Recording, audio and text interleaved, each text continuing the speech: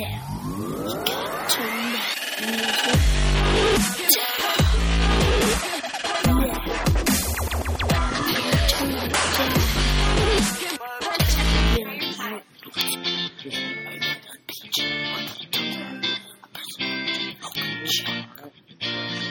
Young fellow named Jack and his butler named Praiseworthy.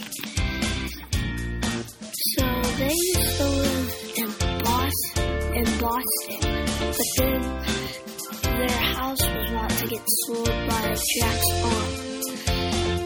So they went all the way out to California to go to the gold digging, but it was a rough ride because Jack and Praiseworthy had to go through the Strait of Magellan.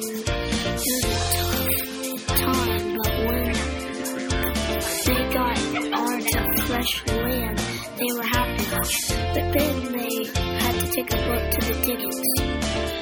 Their first stop was Hangtown. It was where probably the most gold was, but it wasn't. So the person that they met in that time in Hangtown, his name is Pitchpine Billy, that learned how to wash gold without water. It was crazy, but Jack also got a nickname from Pitchpine Billy. Pitchpine Billy gave him a nickname called Jamocha Jack because he would always love to have coffee. So Praiseworthy on the other side is butler that served Jack, Master Jack, but he just wanted to